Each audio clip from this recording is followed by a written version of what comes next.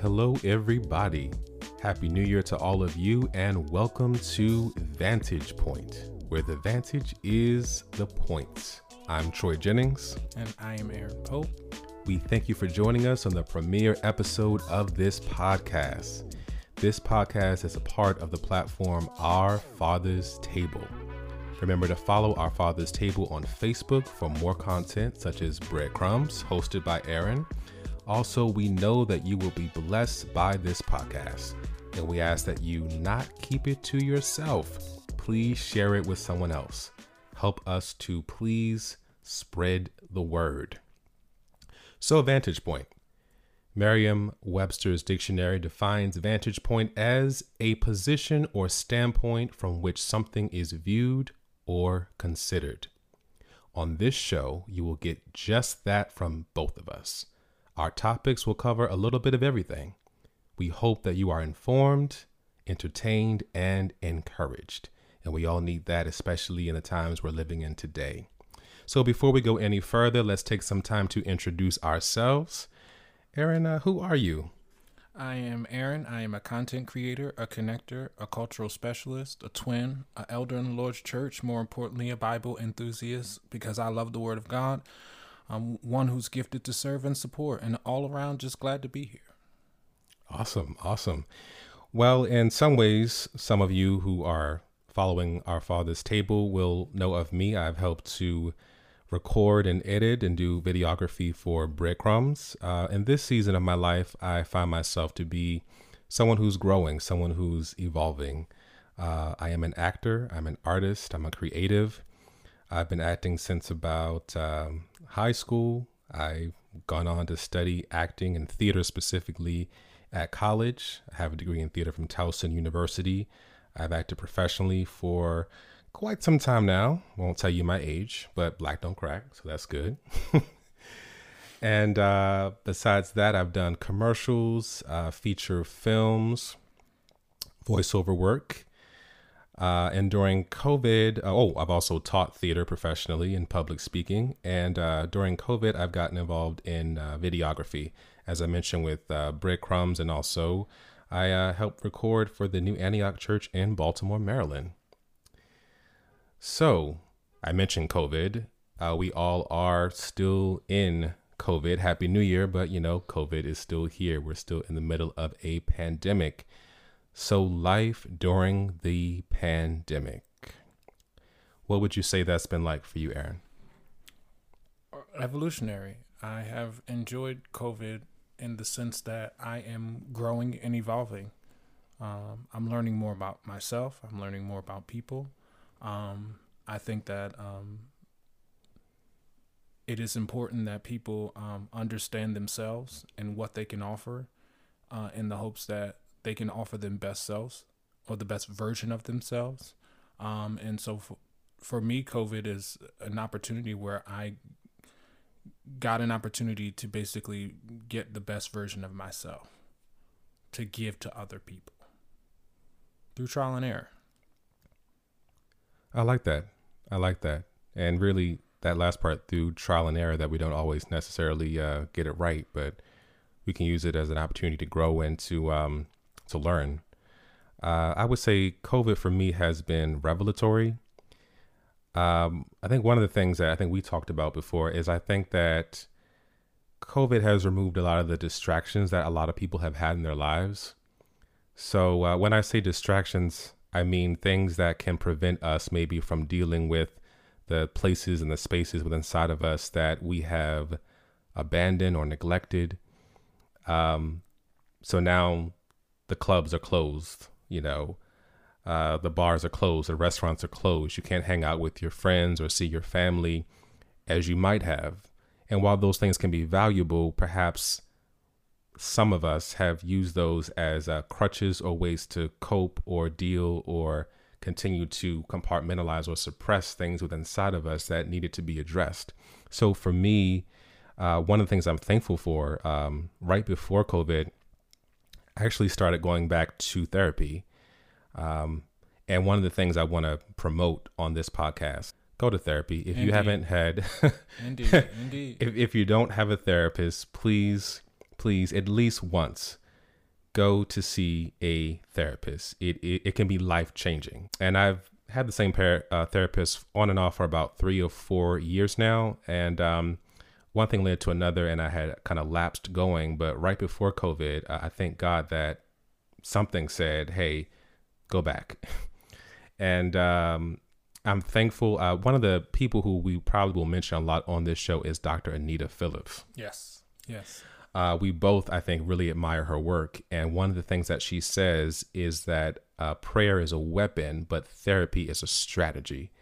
And one of the things I'm thankful for about therapy is it's given me a lot of strategies to be able to deal with life and deal with me. Because I think really when you learn about you and how to deal with yourself and soothe whatever hurt or pain you have, then everything else will open up, because it's not what's happening to you, but it's what's going on inside of me. And so COVID has given me that chance to be able to really deal with me and really grow in places that I've needed to grow in. Well, today we're going to be talking about Ma Rainey's Black Bottom. As you all know, this film is currently on Netflix. We actually got a chance to see it in the theaters. It had a limited theatrical run. You know, of course, with COVID, theaters are mostly closed. Wonderful, wonderful, wonderful film. Yes. August Wilson is the genius behind this story. For those of you who don't know August Wilson, he wrote a series of 10 plays that chronicle the Black experience throughout the 20th century. This is one of those plays. It takes place in 1920s Chicago. I actually had the privilege to be able to see this play at Baltimore's Center Stage. I saw it in 2010. I was still going to Towson University. I had read the play first. As a Black man specifically, I love to see work that encapsulates the wholeness of who we are, because sometimes when you look at certain people and certain projects, although they may have value, they don't always show a fully fleshed human being. So you can see works where, okay, this is the protagonist, that's clearly the hero, this is clearly the bad guy, this is the sidekick, this is the best friend. But no, in his work, he gave his characters the chance to really shine. I've had the privilege to perform in 2 of his plays, The Piano Lesson and then also 2 Chainz Running. I've seen Ma Rainey's Black Bottom, Radio Golf, and also Joe Turner's Come and Gone. And I saw the filmed version of Fences as well. So this play, now movie, what are some things that you really got from it that you want to share? I think one of the first things, it's not one of the main things for me, but if we're going to start it out, one of the first things for me was the psychology of men and shoes. I think that it is ironic to watch a play that was staged at a certain place in time and growing up and knowing that that was a thing. You don't want nobody to ever step on your shoes. It is almost like spitting in somebody's face if they ever stepped on. And don't let them be Jordans. I never owned a pair of Jordans. But or Tim's, for those, right? Yikes. Yeah. But for those, shoe enthusiasts and just people in general, being out and about, it was a sign of disrespect to accidentally step on somebody's shoes. And I like that he dealt with the psychology of shoes and how we as a culture have highlighted shoes for some reason. We've elevated them to be an important thing. And that's for guys and girls, men and women, because women will want their stilettos and their, red bottoms, and, fellas want their Jordans and a number of other things. And I think it's interesting that he plays on this whole psychology of shoes, that the biggest disrespect is not being used. It's not somebody stealing your work. It's not somebody taking advantage of you. In the movie and or the play, I found it ironic that we find disrespect in small places because we never had. Is this something that is specific to the Black experience about stepping on somebody's shoes? Like in the white experience, is that even a thing? And what does that say about us in the Black community that is such a thing? Like, don't step on my shoes, because I've not seen that in white circles. I think it stands out for me the most because it's not about stepping on your shoes. You wearing the shoes. You're gonna walk into some dirt. You're gonna get them wet. They're gonna get dirt their shoes. And the fact that people think that the disrespect is in somebody stepping on them versus walking out in the woods and walking out on the dirt and walking out on the concrete is mind blowing. That they find more disrespect in the glamour of shoes versus somebody stepping on them. It's weird to watch people do a certain thing in response to a shoe, and or it's weird to watch people, particularly in our culture, elevate shoes higher than a thing. And I'm church. They know I'm church, and it even down to the culture of who we are. And one of the huge old school songs. I'm old school. Old school song is, shoes, all God's children got shoes. Like, it's a huge ingrained thing in our culture about shoes for some reason, that we elevate them to a place to where we're not consumed by our character. We're not consumed by our humility. We're not consumed by being brilliant and doing things in excellence, but we are consumed with presentation and being seen a certain way, or having a thing that we can show off, particularly shoes. And it's always interesting to watch people elevate shoes and go nowhere. Yeah.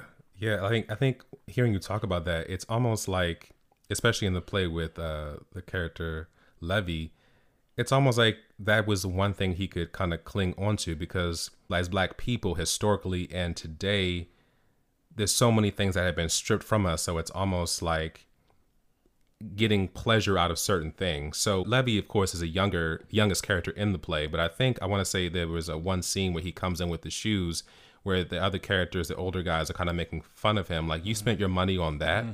But even today we have the same things. A lot of times in the Black community, we'll spend our money on cars or our rims or our clothes, and then the rent's not paid, or the other things that we should have accountability for are forsaken. But as long as it looks good, and it's presented well to the world, we're okay. But in reality, we're really suffering about the things that really matter. And no offense to those who do it when I say this, but it's interesting to watch babies who can't walk in Jordans.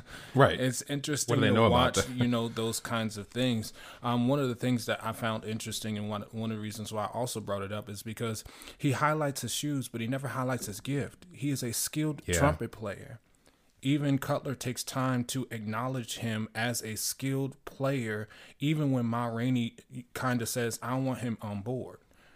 And he says, no, he's good at what he does when he gets in the place to do what he needs to do. And he doesn't even highlight that. And I guess I would suggest that, how many times are we highlighting what people can see? And when we live in an Instagram age and a Facebook age where we stump for the gram and do all these things, we keep highlighting those things that people can see and not highlighting our real gifts, our real talents, our real places where, we're really gifted.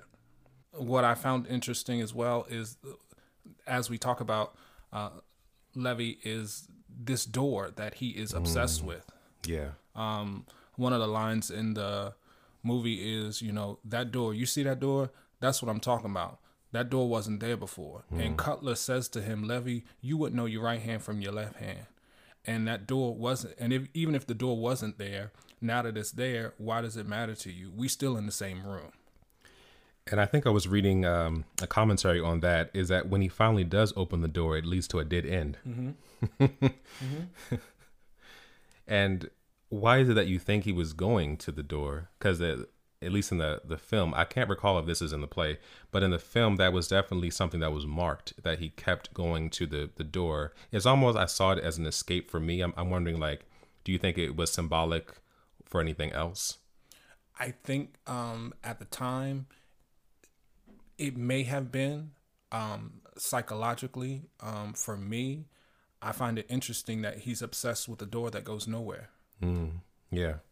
he's obsessed to get this door open, to see what's behind this door, only to find out that this door goes nowhere. Mm-hmm.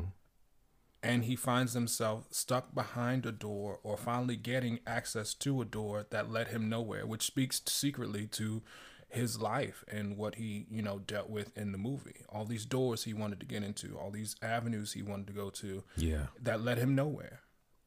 Yeah. And disappointment. There's a lot of disappointment. And we don't want to necessarily spoil the movie for those of you who haven't seen it, but there's a lot that the character goes through and that he tells by way of monologue about just his life, his family, the things he's seen. There's a lot of disappointment. Even that door, in some ways, it led to disappointment. Yeah, consistent disappointment. Yeah, consistent disappointment. A disappointment here and there is we can handle that, but consistent disappointment is always a rough road or toll to take. Yeah, repeated. Your thoughts? Well, having seen the play and then going to the film, I think they did a great job. Something always has to be left behind to a certain degree when you're going to different mediums like that.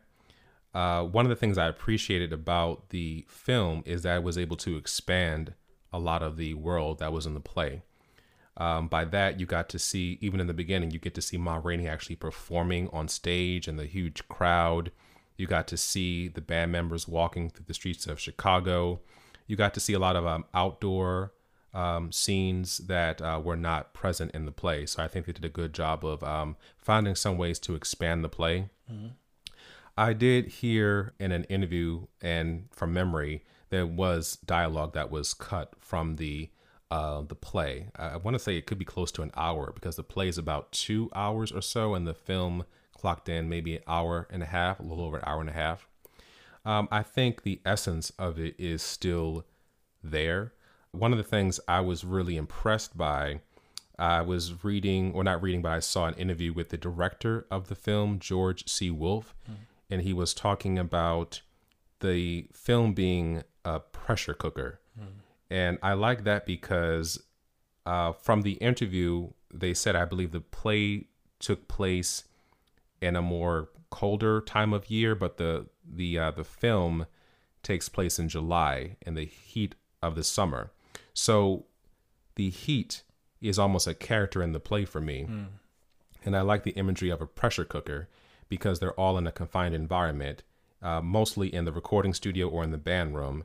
And there's many moments where they're trying to get the fan to work, or you just see the sweat pouring down their faces.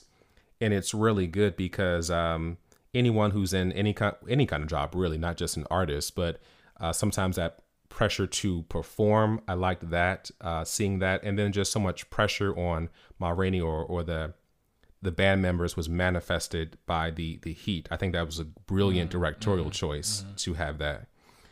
One of the things that August Wilson is known for, and the integrity remains, is his text. So he's known for very poetic language. When we talk about theater and some of the greats of theater, we can think of Shakespeare, Anton Chekhov, Tennessee Williams. But for me, August Wilson is just as good, if not better, than a lot of those people who I just mentioned. His work is rich. His work is detailed. There is a poetry and a rhythm to how, as actors, we perform his work that is very similar to Shakespeare. He was influenced by a lot of musical genres, such as jazz, blues, of course, which we see heavily in Ma Rainey. And one of the devices that he uses in terms of relating to jazz is that in classical music, it's more of a linear structure. But jazz can have moments of being linear, but also improvisation. So it's most notable in the monologues that the characters have, long passages of text when just one person is speaking. Because if you go to see a jazz show, you'll notice that there's members of the band who will do solos, and that is akin to the monologues. He's giving voice to these characters, these Black characters who have been voiceless. And he's saying this is their opportunity to tell their story. Because either history has forgotten them, written them out of the textbooks, or their story was told through the lens of someone who was not Black. And he's saying, this is my opportunity to let these characters speak and these characters shine. One of the quotes in the story that I really liked, it comes from Ma Rainey. She's talking about the blues, and she said, "You don't sing to feel better. You sing because that's your way of understanding life." And I think that's so poignant, because one of the themes of the play is Ma Rainey versus Levy. Ma Rainey is of the older generation, Levy's of the younger generation. And in that time period, we really get to see a shift of where the musical styles are going. Levy wanted something more upbeat, more up-tempo, faster. Ma wanted something that was more soulful and was slower. And you really see that dichotomy and that shift. There's value in both things. Levy is more kind of what people will look at as millennials now, more progressive in a lot of his thinking, where Ma's like, this is my stuff. I'm going to do it the way I want to do it. I like that quote, though, because there's value in pain. There's value in hurt, and blues has that. She's not trying to escape from that. She's trying to go through it. And I think in this generation, a lot of us do ourselves a disservice because we're trying to brush past or go over our hurt and our pain. But that hurt and our pain is what makes us. So it's not about retreating from it or ignoring it, but how can we live life so we can go through the hurt and through the pain and come through. And Ma Rainey, she was so progressive. She was so ahead of her time. And I'm really just love that August Wilson chose to highlight her. I like Ma Rainey because she has a work ethic. And you'll hear me say this 1,000 times. I'm old school. And that's, that's something that's important, that work ethic. And you can relate to this. I mean, maybe even more extreme than I am, but I take pride in my work. I want it to be noticed when I'm not there, when I'm not present. And not to say that I'm the only one who can do what I do, because it speaks volumes when you can train somebody to do what you do in your absence, but they still know it wasn't you. And that's what Ma Rainey represents for me. She represents a level of excellence, or a level of just an ethic that says, I know what I'm bringing. And because I know what I'm bringing, I know what I won't tolerate for what I'm bringing, because you want what I have to offer. Whereas Levy knows that he has something, but Levy doesn't understand the ethic behind it, which does, again, like you said, remind me of millennials, and even the next generation behind us, because there is this instant, I'm going to be famous tomorrow, without the put in, without the work, without the due diligence. And, sometimes you've got to not just learn how to sit your hind parts down and be taught, but you got to be able to receive. And I think that a lot of times millennials wrestle with the generation ahead of us for several reasons. Won't really go into all of that right now, but for one of the major reasons why millennials wrestle with the older generation is because the older generation never really kind of said that this comes with work.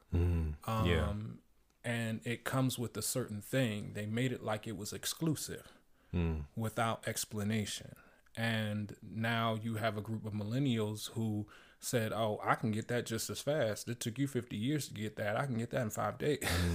Sometimes you gotta pay your dues. Yes, and they want that, and they have that. And so I see, that clash between the two. She knows that he has talent, but she also knows that he's not ready. He knows that she is classic, but he also feels like she's outdated. And so those are things that I think they end up bumping heads about, because there's a viewpoint.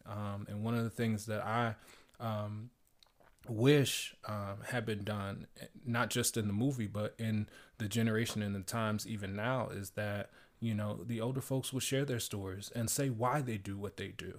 And that young people would posture themselves to receive and hear that and learn from wisdom. I think that, wisdom is so important and so powerful, because wisdom says, I learned from you saying it.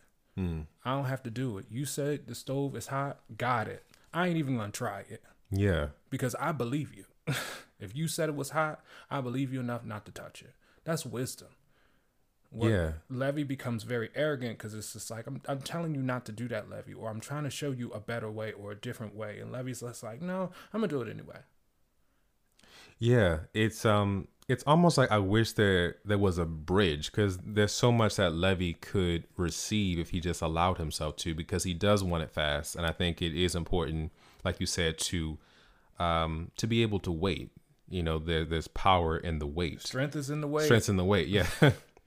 But the thing is, also, they both have something to learn from each other, because I think one of the things about being creative, and this is, they're all musicians, so any kind of artist, I think, can also see themselves in the characters. There's value in what Ma says, but also with what Levy is saying. One of the things that he keeps reiterating in the beginning of the play, the whole thing is that he has his own version of Ma Rainey's Black Bottom. Mm. His version is a bit more faster, where the other band members, I think one of the characters says, I just play what's on the page. And some people have that mentality of, I just play what's on the page. I don't challenge what things are. I just do what I'm told. Where Levy is, hey, why do we have to always do it this way? Why can't we spice it up and do something different? And that to me is almost an artist spirit, because as an artist, it's always about finding the truth, and the truth sometimes can take on different forms based on who you are, and who we are as a, accumulation of our experiences. And although Levy is young, there is some value, I think, to it. Doesn't always have to be done the same way. But one of the things I think we had talked about when we saw the movie is the spirit of being able to serve. Mm-hmm. Because although there's a place for what Levy is saying, he still was a member of Ma Rainey's band. Mm-hmm. So as a band member, although I may have these other things I want to do, can I still have that, but be able to serve? Because if you're serving someone else's vision, ultimately you have to realize it's their vision. Mm-hmm. It's not yours. And I think that's one of the things that Levy really didn't embrace, was the fact that this is Ma Rainey's band. And one of the characters, Cutler, he kind of always almost was like a liaison between Ma Rainey and Levy and the rest of the band members, where almost like it's like Ma Rainey knew she would go to 10 or she knows that she, don't mess with her. With him, so I don't have right. to. Like you deal with him, so I don't have to. So I need you to tell this to him, because if I do it, I'm going to slap him or whatever. But Levy he's interesting. He's a very complicated character. I would love to actually play him one day, when we're out of this pandemic. I think when I saw it on stage, it was just a brilliant performance. And of course, the film, Chadwick Boseman, it is a brilliant performance. It is an actor's dream. Shout out to Chadwick. Yeah, shout out to Chadwick. Two of the highlights, Chadwick Boseman, Viola Davis. They both were great. They both deserve Oscars. Even if they don't get them, the work is still great. We don't need that to validate their performances. And it's just icing on the cake. Ain't gonna be no Oscars till the springtime. Oh yeah, I did hear that. So, although I had stopped watching a while ago anyway. No, but to speak to one of the things that you said, which I thought was important, and I think that it's important for people to understand, because that's not just something that happens in the movie. I think that it's a life lesson. What Levy missed in teaching or in hearing or in a lesson that he could have received, that could have been monumental for his life, it was his rearrangement of Ma Rainey's Black Bottom that opened the door for his original song. That there would be no opportunity for him to even have a band or have a sound or have a song had he not taken the opportunity to elevate and or be creative with what he had. And I think that that's a lesson just for our generation, that you don't dismiss what you've been given as if it's not profitable. No, elevate it and use your gifting to make it what you think it could be. But don't forget, it came from somewhere, and that wasn't you. That your foundation came from another place. Yeah, that when you said that, it just sparked in my mind something that I didn't really even consider before. So in the play, the whole thing is that Ma Rainey and her band are recording songs in the studio, and there's these two like white producers who are there to kind of guide it along the way. But I wrote down, like, Levy did what the white men did, was that he tried to take her song and make it to what he wanted to be. And in the play, they do the same thing to him, ultimately. But he's obsessed with their experience and their power that he will do and echo what they do. How is it that Ma Rainey doesn't even know that somebody else rewrote one of her songs? How is that possible? Yeah. How is he rewriting stuff that she's already done without her even knowing? Yeah. I'm wondering, why do you think she allowed him to be in the band? I think that sometimes people see problematic children and problematic people and understand and or see themselves. And they see hope in them that they didn't see in themselves. You have an opportunity that I didn't have, a door that I didn't have, an experience that I could never have. And because of that, I had to wrestle with these things, or I had to diminish myself, or I had to make myself feel small, or I had to, have levels of insecurity on 10 or whatever the case may be. But you don't have to have that. And because you don't have to have that, when she sees those things in him, she has hope. It's not just that she sees his gifting. It's that she has hope that your gifting will, I'm church, make room for you. That it'll open a door for you. And you need to understand that because you actually have the package.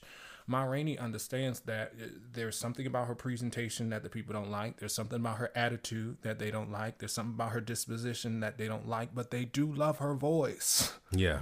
And she understands that, to where she also understands that Levy actually has talent.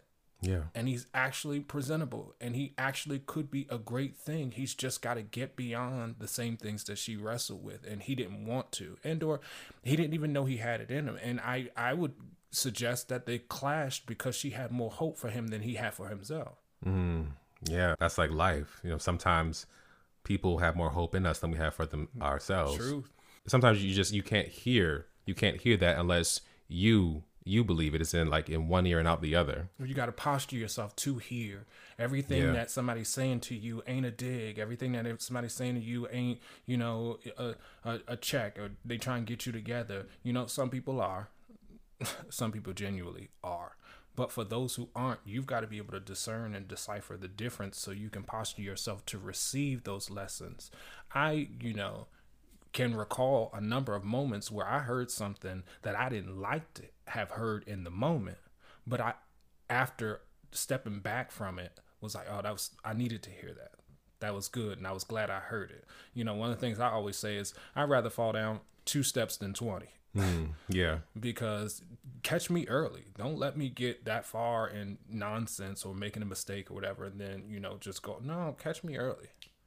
Yeah, I think that that comes with growth, being able to hear in that kind of way, because sometimes we hear out of a place of being triggered, or out of a place of of a filter of some kind. So we're not necessarily hearing what exactly is being said. I think sometimes when we can just step back and just take it as information and then choose, okay, is that something that I want to take in that could work for me, or something I say, okay, that's not for me.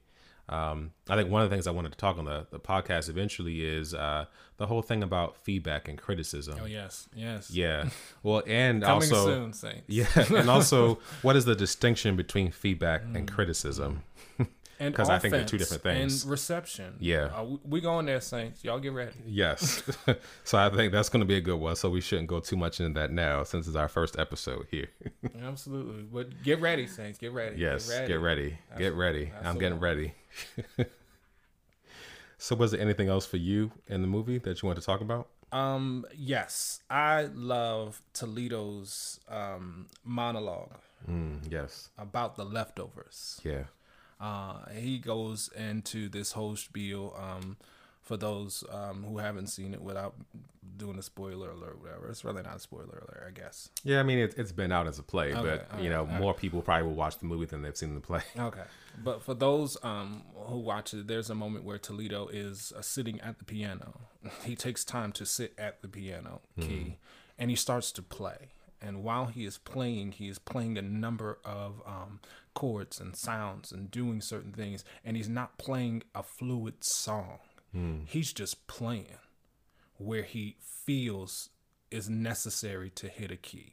Yeah. While he is doing all of that, he talks about this scenario of a stew and having this great stew. Then after you eat this stew, you see some other stuff still left out on the counter from having this stew. He talks about carrots and other things. And he basically gets to the point where he says, you had this stew and you've had your fill of a meal because you've put all these great things in it for it to be excellent. But then you start to see that you have leftovers. And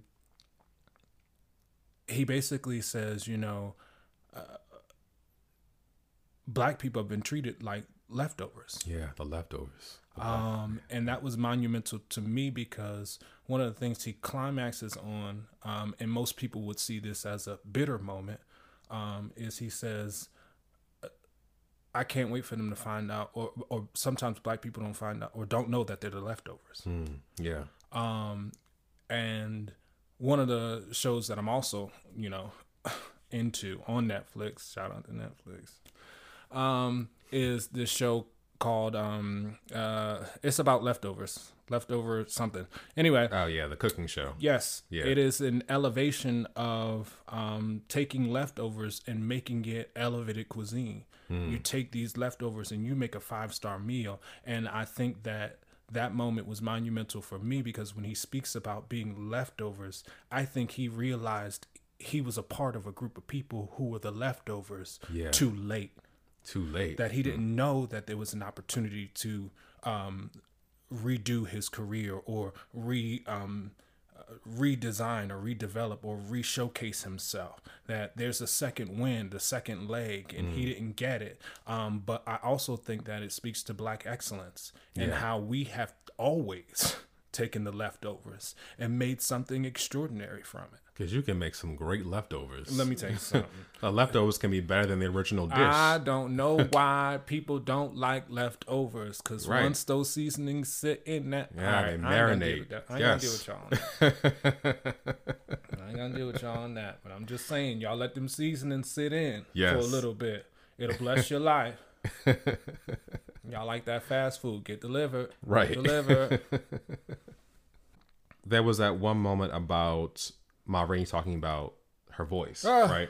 Yes. I cannot let this go by without speaking about the moment where Ma Rainey steps up and she says, they don't care nothing about me. All they want is my voice. My voice, And I learned that. She said, I didn't always know that. I learned that. And they gonna treat me the way I want to be treated because they can't do nothing with me without my voice. Yeah. And she creates a standard for herself because she knows that she has something that they want. Yeah. And that's a powerful thing to do because sometimes a lot of people get abused and misused and mistreated because of their what they have to offer, because they don't understand that what they have to offer is the only thing that is to offer. So if you walk away, ain't gonna be a thing. Right. If you take your toys out the sandbox, ain't gonna be no toys in the sandbox. And Ma Rainey understood that. And because she understood that, she developed a way to be treated.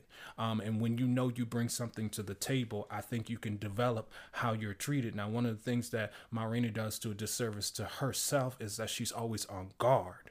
So where she's constantly protecting what she thinks is her gift and her voice, but it's really herself. And she confuses, and I won't say confuses because I can't speak to the character just in the sense of how I interpret it, but she misunderstands the value of her voice with the value of herself. And so she's willing to be, mean and hard and, have this exterior about her that really ain't got nothing to do with her voice because you do. I got an opportunity to download a lot of her music. And if you hear her, there's something in her voice. There's something extraordinary about her voice that was, you believed it. You believed what she talked about. And you believed in a good way. Yeah. When is the blues happy? Yeah. It's life, like She you made said. you Yeah. feel good about owning the blues. Yeah, today is garbage, but I'm just glad to be alive type stuff. I think that one of the things that's interesting is that one, sometimes we let our gifts define us, and I'm wondering for Ma Rainey how much of that came into the equation, because she was treated like a product pretty much by the entertainment industry, in the her manager and the producer and the in the story, that, like you said, it was transactional. I don't care about you. You are a black woman. I don't like black people, but you can make me some money because right now you're the hot thing. And what's interesting in the play is that during that time period, it was kind of shifting towards another direction. So I think a part of the brilliance of the performance and the story is that there is some anxiety there, because a part of her probably knows that my days may be numbered, as I may not be the Ma Rainey anymore. There may be other people coming along that could take that throne for me. But it is very transactional, and sometimes we find ourselves as people in transactional relationships where it's not that you see me or you want me, you want what I can do for you. Yeah. You know, I need you, to pray for me. I need you to encourage me. You're the friend who gives me money. They assign certain things that they can get from you. It's a relationship that doesn't really have reciprocity. And we see that here. It is completely transactional. But what I love is that she says, you know what? I know the game. And because I know it, I'm going to stand here. And the one scene where she gets the Coca-Cola and she says, I'm going to take all the time in the world and I'm going to drink this Coca-Cola. And it's not really about the Coke. It's about, this is a move of saying that this is me taking my stand, because you can't do nothing without my voice, which makes the scene towards the end that much more heartbreaking when you see the difficulty and the hesitation when she finally signs over that contract so that they can then have her voice. She's put her voice into the music box or the machine that she mentions. They finally have it, and now as she compares it to like a horror, it's transactional. I'm done with you. I did my thing. Now I've moved on. Yeah.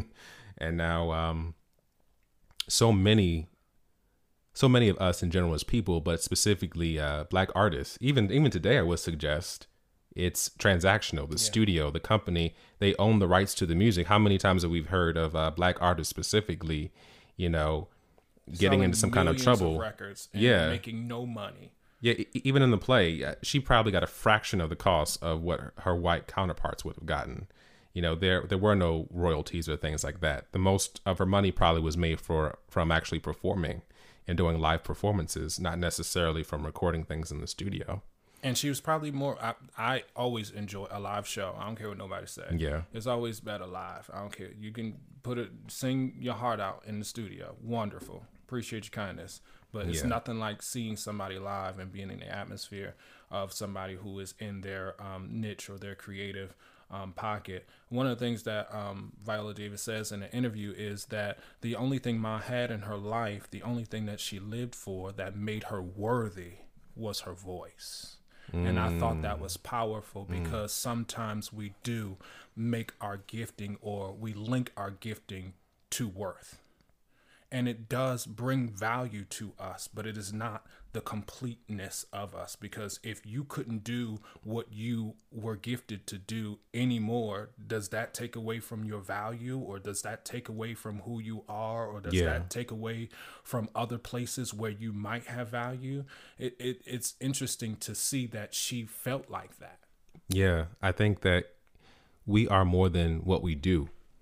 What we do is only a fraction of who we are. Who we are is far greater and far more divine than what it is that we do. There's a quote, I'm not sure who it's attributed to, but don't look up to anyone, talking about people at least. Don't look up to anyone, don't look down on anyone, just see people for who they are. Yeah. And that's really how I do my best to live my life. Because if you look up to me, you'll put me on a pedestal. If you look down on me, then you'll be condescending. But if you just see me as who I am, you'll do like August Wilson did with these characters in the play. You'll see human beings who can have joyful, divine moments, also some really messy moments. There's some things that happen in the play that are absolutely horrific. Yeah. But you see the humanity. It's not just violence for the sake of violence, but okay, I see the depth of pain and hurt. And because you've been hurt, they say, hurt people hurt people.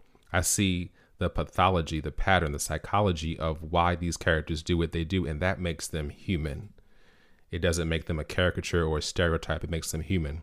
Well, how many times have you, received a call or email or whatever the case may have been where they never really asked how you were, hadn't talked to you in forever, but said, can you do this? Because they I knew hate that was your gifting. I understand where she's coming from, that you get the call and they really don't care about you. And you do have to kind of reposition yourself or reposture yourself so you don't even feel, so you don't become a detriment to your own gift. Yeah, I think one of the things you said earlier is just awareness. Yeah. When you're aware of it, then you can make a choice from a place of self-energy to say, okay, I'm aware that that's what that is. I can choose how I participate in that. Yeah. And that's what she did. She chose to do it her own way, as opposed to someone who may not be aware and may find some kind of detriment to it. If you're aware, that's half the battle. Knowing is half the battle. And I think we definitely get to see that from her. She knows. She's very, very, very wise. Yeah. Some of the best scenes I love are between her and Cutler. Yeah. I like Cutler. Cutler's yeah. a smart guy. Smart guy. Yeah, and just the scene where they're just sitting and you just see that she's just very transparent, talking about her voice, talking about music. You just see a great friendship, a great connection that they have that I think is really, that's really good. It's a great ensemble work. Cutler had hope for everybody. That's what I liked about Cutler. Yeah, Cutler had he did. hope for everybody. It wasn't nothing that Levy could do that made him feel some kind of way about Levy. It wasn't anything that Ma Rainey could do that made him feel some kind of way about Ma Rainey. He felt like he saw the best in everybody, and I think that is why I like his character a lot, because it's hard to see, but that is, something that I do. I guess I can relate to his character because I want to see the best, and I do sometimes get frustrated trying to keep the medium or making sure that everybody's kind of thriving, because you want everybody to do well. Yeah, he's a great leader. I think a great leader wants everyone to do well, because if you do well, I do well, we all do well. We all do well. That's the whole thing about a team, and there's no I in team. I just came up with that. Yikes. I hate it. Well, for me, in closing, go see Ma Rainey's Black Bottom. It's on Netflix. It's right in your home. It's a wonderful, wonderful film, a powerful film that chronicles the lives of these Black characters. Someone said the universal stems from the specific. So these are a specific group of people who happen to be Black, but I believe that anyone, whether you're white, Black, whatever, you can relate in some form or way to what's happening here. So go see it. Any takeaways you had? Black excellence. Black excellence. August Wilson is ahead of his time when it comes to Black excellence. I'd say go see it for that mere, reason that your eyes get to be open to something that's extraordinary. Particularly playwrights and, people who are, stage centered and things like that. He opens the door and the eye to showcase life on stage. And that's, extraordinary to me. It's excellence. Yeah. Well, that brings us to our segment of the show called Fields of Vision. During this segment of the show, we highlight a quote or text to help encourage and or inspire you. And today, the quote that I chose is from Phylicia Rashad. And this quote I found a long time ago during an interview that she gave, where she was talking about her mother and the things that her mother imparted to her when she was a child. And she said this was one of the things that stuck with her. Quote, "The inner reality creates the outer form. The inner reality creates the outer form." Unquote. For me, life is what we make it. Our perspective informs our world. I invite you to not allow life to happen to you. Instead, moment by moment, we have the ability to create the life we want. Be willing to heal. Be willing to let go. Be willing to evolve and release anything or anyone that doesn't serve your highest and greatest good. Once we master our internal world, the outside world will fall into place. And with that, that brings us to the end of our premiere episode of Vantage Point. And we thank you all so much for joining us. We look forward to you joining us next time. New episodes will air every Tuesday. Remember to follow Our Father's Table on Facebook. I am Troy. I am Aaron. Until we meet again, be well.